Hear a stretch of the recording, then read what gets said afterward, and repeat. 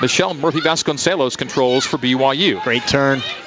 Turns to get around Danielle Thomas and plays it deep down the left flank for Maddie Lyons. Lyons now into the area. Maddie, ball at her right boot toward the top of the arc. Gets a swing on it, deflected, and a shot in from Elena Medeiros!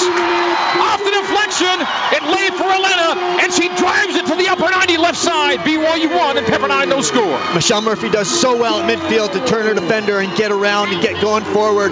Maddie Lyons, great run to the left corner. Murph finds her, and Maddie cuts inside, tries to get that shot off, a little bit of deflection. Fortunately finds Elena Medeiros, who wastes no time in unleashing the first-time shot.